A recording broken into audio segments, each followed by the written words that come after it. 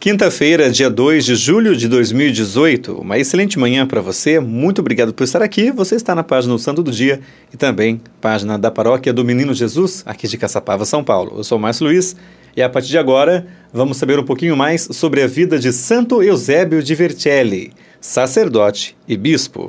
Todos nós somos chamados à santidade, para assim estarmos mais perto do Senhor. No ar, o Santo do Dia.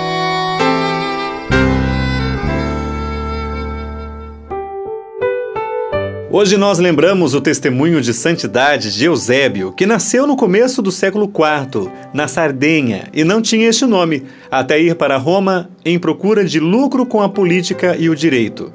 Encontrado por Jesus, converteu-se e recebeu as águas do batismo e o novo nome de Eusébio, pois foi batizado pelo Papa Eusébio. De simples leitor da Igreja de Roma, Eusébio foi ordenado sacerdote e depois, no ano de 345, bispo em Vercelli, onde exerceu seu ministério com zelo, muito amor às almas e à verdade.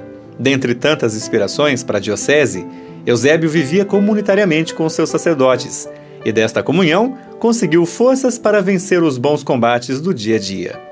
Santo Eusébio de Vercelli, por opor-se ao arianismo que buscava erroneamente negar a divindade de Cristo, foi exilado com outros santos bispos pelo imperador Constâncio.